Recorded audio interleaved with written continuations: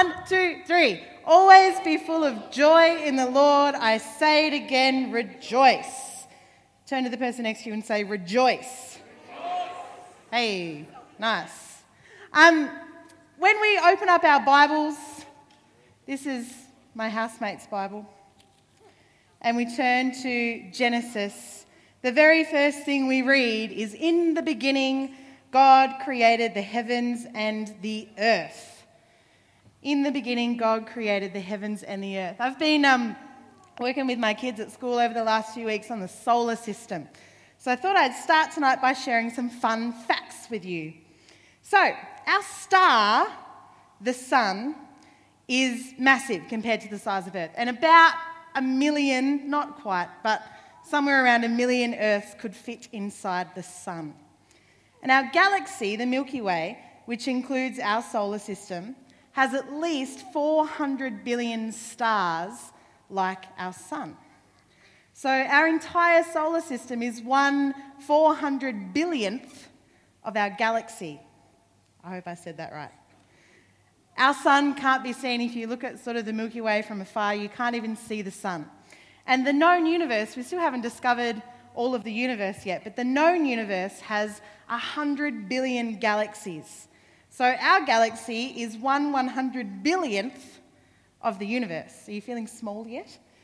The estimated number of stars in the known universe is approximately 20 billion trillion, which is a lot. So I don't even want to try and explain it. So if we were to fit ourselves on Earth into this equation, we can estimate that Earth would be 1/1,000,000th of that, which would make our share of the universe to be 0.0000000. There's 27 zeros. I don't want to read them all out. 5%. The heavens declare the glory of God, and the skies above proclaim his handiwork.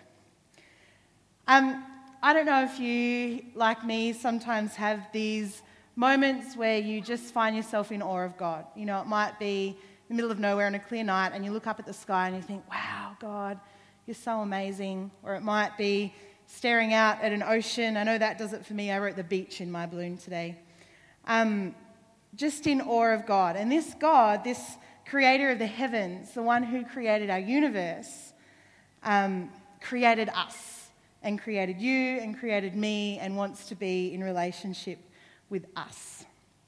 So, how does that lead us to joy? Can anyone remember this? A few people.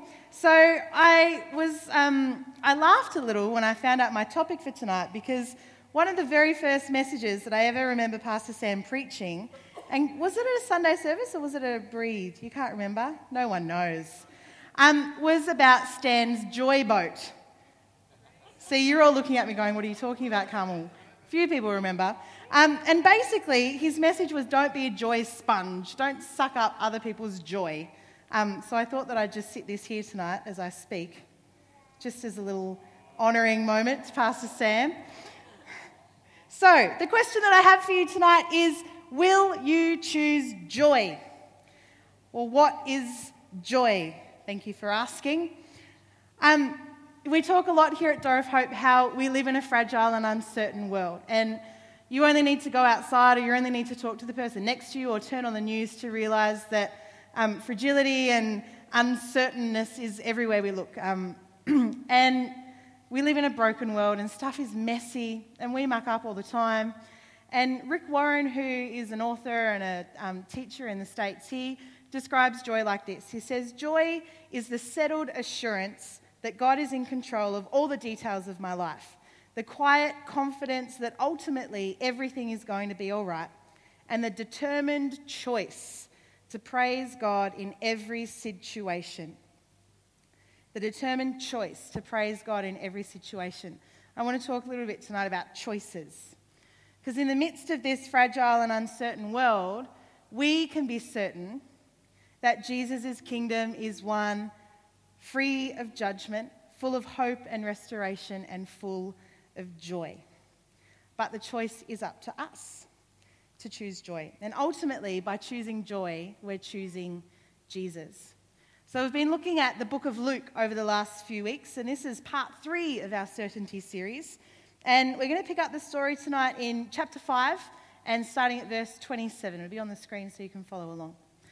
After this, Jesus went out and saw a tax collector by the name of Levi sitting at his tax booth.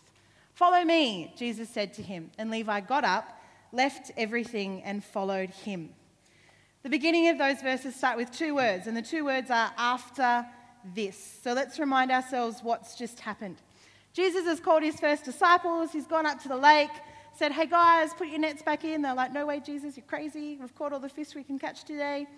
They put their nets back in, caught bucket loads of fish, pulled their boats up onto the sand and left everything and followed him. Jesus has healed a man with leprosy, and crowds of people were coming to hear him and be healed of their sicknesses. He's just forgiven and healed a paralyzed man. You might remember the story last week. They lowered him through the roof. So momentum is building. Jesus is starting to make waves, and people are willing to get up, leave everything and follow him. And we're introduced to this character in these first couple of verses called Levi, a tax collector. Are there any people who work for the tax office here? No, that's good. So tax collectors were severely disliked. The Jews did not like tax collectors, not only because they got rich by charging random amounts of money above what people officially had to pay, but also because they worked for a pagan and oppressive regime, basically.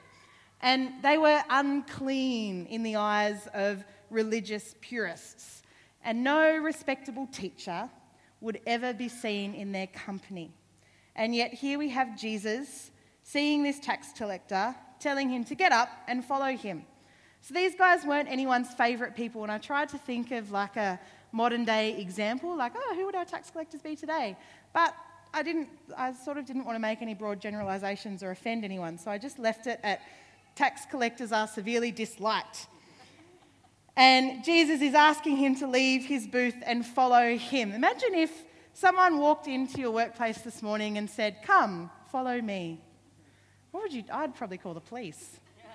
I don't know about you, it'd be a bit weird. But I don't know this, but we can probably safely say that Levi had started hearing stories about Jesus, and we know that Levi is severely disliked, so I don't think Levi has many friends. And he might have heard on the grapevine, Jesus was coming into town, Jesus has been doing all of this stuff.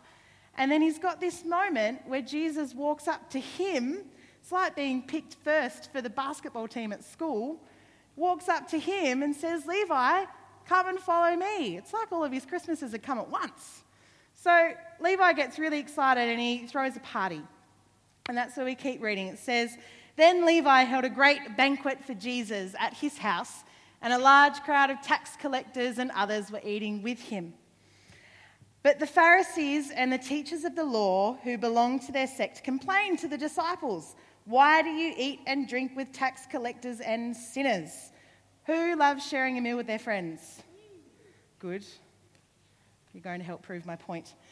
So it's probably one of my favourite times. Next to the beach, that'd be the next thing that brings me the most joy, especially when you're sharing a meal with friends and no one needs to rush off and get somewhere else, and everyone's just there and they're in the moment and there are no phones on the table and you're just chatting and you get a chance to really catch up and really have meaningful conversations with other people.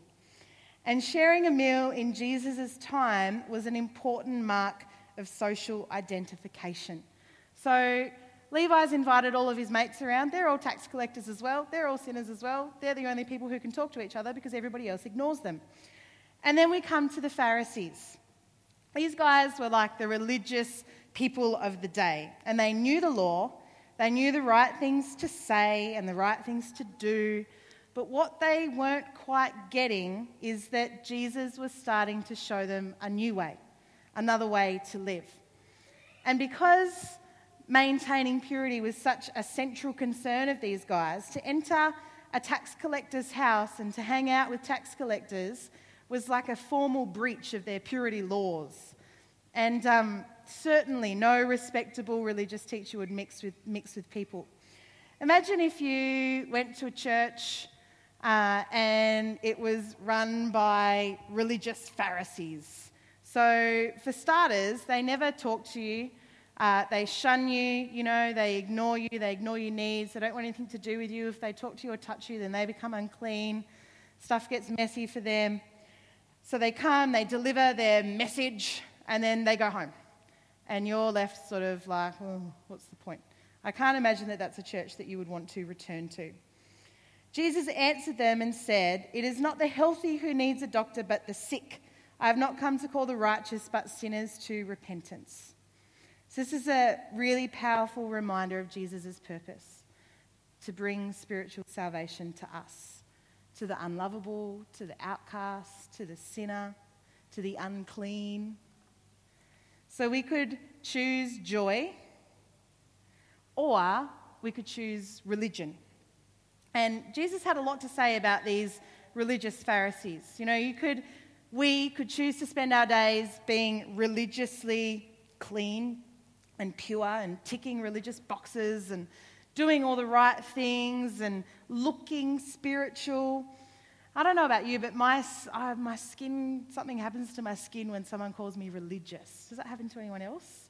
I meet with people, I get to marry people, like officiate their wedding. I don't marry lots of people, that'd be weird. And honestly, every single time I meet with a new couple that I don't know and, they've just sort of found me on Facebook, one of the first things that they say is, "Oh, we're not religious." I'm like, "Great, me neither. Awesome." But that word religion, So Jesus says a lot about these Pharisees. We look in Matthew 23. Then Jesus said to the crowds and to his disciples, "The scribes and the Pharisees sit on Moses' seat, so practice and observe whatever they tell you, but not what they do. For they preach, but do not practice. They tie up heavy burdens, hard to bear, and lay them on people's shoulders. But they themselves are not willing to move them with their finger. They do all their deeds to be seen by others." And in Luke 18, 2 men went up to the temple to pray. One a Pharisee, the other a tax collector. The Pharisee, standing by himself, prayed like this: "God," maybe that's what his voice sounds like, "I thank you that I am not like other men, extortioners, unjust, adulterers, or even like this tax collector. I fast twice a week. I give tithes of all that I get." But the tax collector, standing far off, would not even lift his eyes to heaven, but beat his breast, saying, "God, be merciful to me, a sinner." I tell you, this man went down to his house justified rather than the other. For everyone who exalts himself will be humbled, but the one who humbles himself will be exalted. See, Jesus has a higher calling for us. Higher than doing the right things to be seen by others. Higher than preaching but not practicing. He's got a kingdom free of judgment and full of joy waiting for us, but we need to choose it. So keep reading our story in Luke from verse 33. They said to him, "John's disciples often fast and pray, and so do the disciples of the Pharisees. But yours go on eating and drinking." And I've just put a little note in there. This is like an implication. The Pharisees are saying, John the Baptist and us, we're much more spiritual than you, Jesus. Much more spiritual than you. You don't know what's going on. Jesus answered, "Can you make the friends of the bridegroom fast while he is with them? But the time will come when the bridegroom will be taken from them. In those days they will fast." He told them this parable: "No one tears a piece out of a new garment to patch an old one. Otherwise they will have torn the new garment, and the patch from the new will not match the old. And no one pours new wine into old wineskins. Otherwise the new wine will burst the skins, and the wine will run out, and the wineskins will be ruined. No new wine must be poured into new wineskins.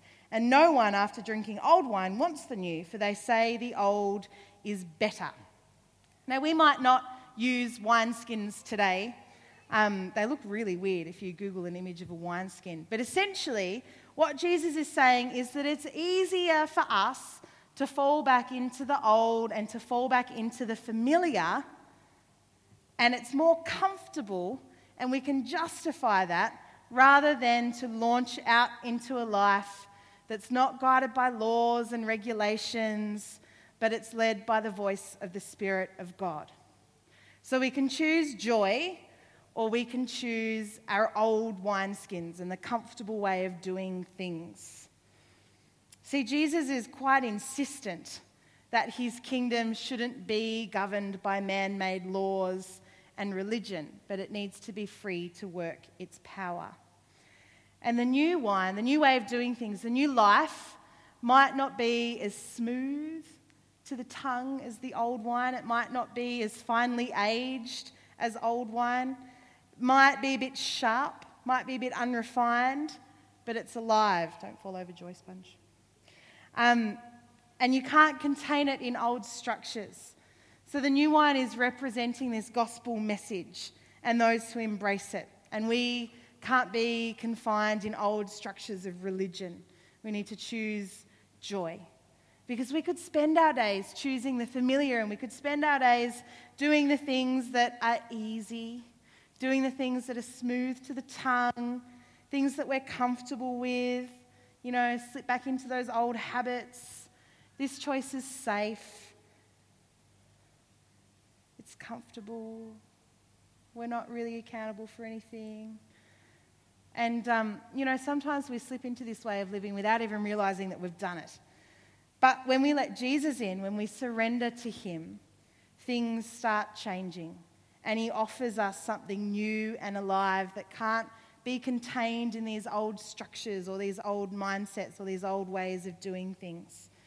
We read in Galatians 5, "Therefore, if anyone is in Christ, the new creation has come, the old is gone, the new is here." So this story in Luke reminds us that a new day has come. See, the Pharisees were attempting to uphold a law that was becoming incredibly dated and impossible to uphold. Now, don't get me wrong, there was a purpose for the law. God gave us the law in the Old Testament to mend the rift that had occurred between him and humankind. And it was a way to heal that relationship that existed between us. But Jesus was here now, and there's another way. And I'd encourage you to get online and listen to this morning's message. Tony spoke beautifully about this, and she put it like this: God wants relationship with us. He would rather cope with a bit of ugly, I can be pretty ugly sometimes, and get you rather than all of the boxes of life filled in perfectly. He wants you to choose him, and he wants us to choose joy. So we can choose religion, we can choose old wineskins and old ways of doing things, or we can embrace this unspeakable joy that God has for us. And to embrace the joy is to embrace Jesus. The determined choice to praise God in every situation. I think sometimes we can get joy confused with happiness. Like you look at someone walking down the street and they might be a bit solemn and, they're not very happy and blah, blah, blah, blah, blah. But joy is so much deeper than happiness. Happiness is usually affected by what goes on in the world around us, those external things that are going on. I'm happy when, I get all green lights to work on the way in the morning, and I'm happy when my coffee was delicious, and I'm happy when my bird wakes up my housemate because it's really funny. And I'm happy when lots of these things happen, but I can be happy and not joyful if I haven't made this decision to praise God in every situation, because my happiness can be stripped away from me in the instant as soon as something annoying happens at work, or as soon as someone says something that isn't expected, or as soon as what I thought and what I had planned was going to happen falls apart. But if I've made the choice to praise God in every situation, then my joy is unshakable. And God wants us to have an unshakable joy. So, as we wrap up tonight, I would love to invite you to stand. And you can do that now. Thank you. I just want to finish by reading this scripture over us. And then we're going to pray, and then we'll move into the last couple of songs tonight. The scripture's in 1 Peter chapter 1, verses 3 to 8. And if you feel comfortable tonight, I'd love for you just to close your eyes. You might want to hold out your hands. And I pray that as I read this evening, that God's Spirit would speak into your spirit and that he would give you the confidence to have an unshakable joy in him. Starts out like this. Praise be to the God and Father of our Lord Jesus Christ. In his great mercy, he has given us new birth into a living hope through the resurrection of Jesus Christ from the dead, and into an inheritance that can never perish, spoil, or fade. This inheritance is kept in heaven for you, who through faith are shielded by God's power until the coming of the salvation that is ready to be revealed in the last time. In all this you greatly rejoice, though now for a little while you may have had to suffer grief in all kinds of trials. These have come so that the proven genuineness of your faith, of greater worth than gold, which perishes even though refined by fire, may result in praise, glory, and honour when Jesus Christ is revealed. Though you have not seen him, you love him. And even though you do not see him now, you believe in him and are filled with an inexpressible and glorious joy. For you are receiving the end result of your faith, the salvation of your souls. And I want to encourage you tonight that if you haven't experienced the inexpressible joy that Jesus offers you, that it's right there waiting and it's just a choice away. So I pray that you wouldn't leave this evening without having seen a glimpse of God's inexpressible joy. And all you've got to do is ask him. It's really simple. God, I choose to praise you in every circumstance. I choose to make a decision to praise you in every circumstance. Father, we thank you for your inexpressible joy that is available to us. God, we thank you that you have created us all individually, that you've knit us together in our mother's womb, that you knew us before you created the heavens and the earth. And what an incredible creation it is, God. And it blows my mind to think that you care for me, that you care for us, and that you want to have relationship with us. So, Father, I pray for each one in this room tonight. Would our hearts be open? Would our spirits be opened to what you want to say and what you want to do in us? Lord, I pray for people who are thrown about in the breeze by circumstances beyond their control. Lord, I pray that they tonight would choose to praise you regardless of circumstance. May we choose joy tonight. Father, we choose you tonight. We choose your inexpressible joy, and we stand now and we offer up our praises to you for all that you have done, God, and for all that you will continue to do. In Jesus' name, amen.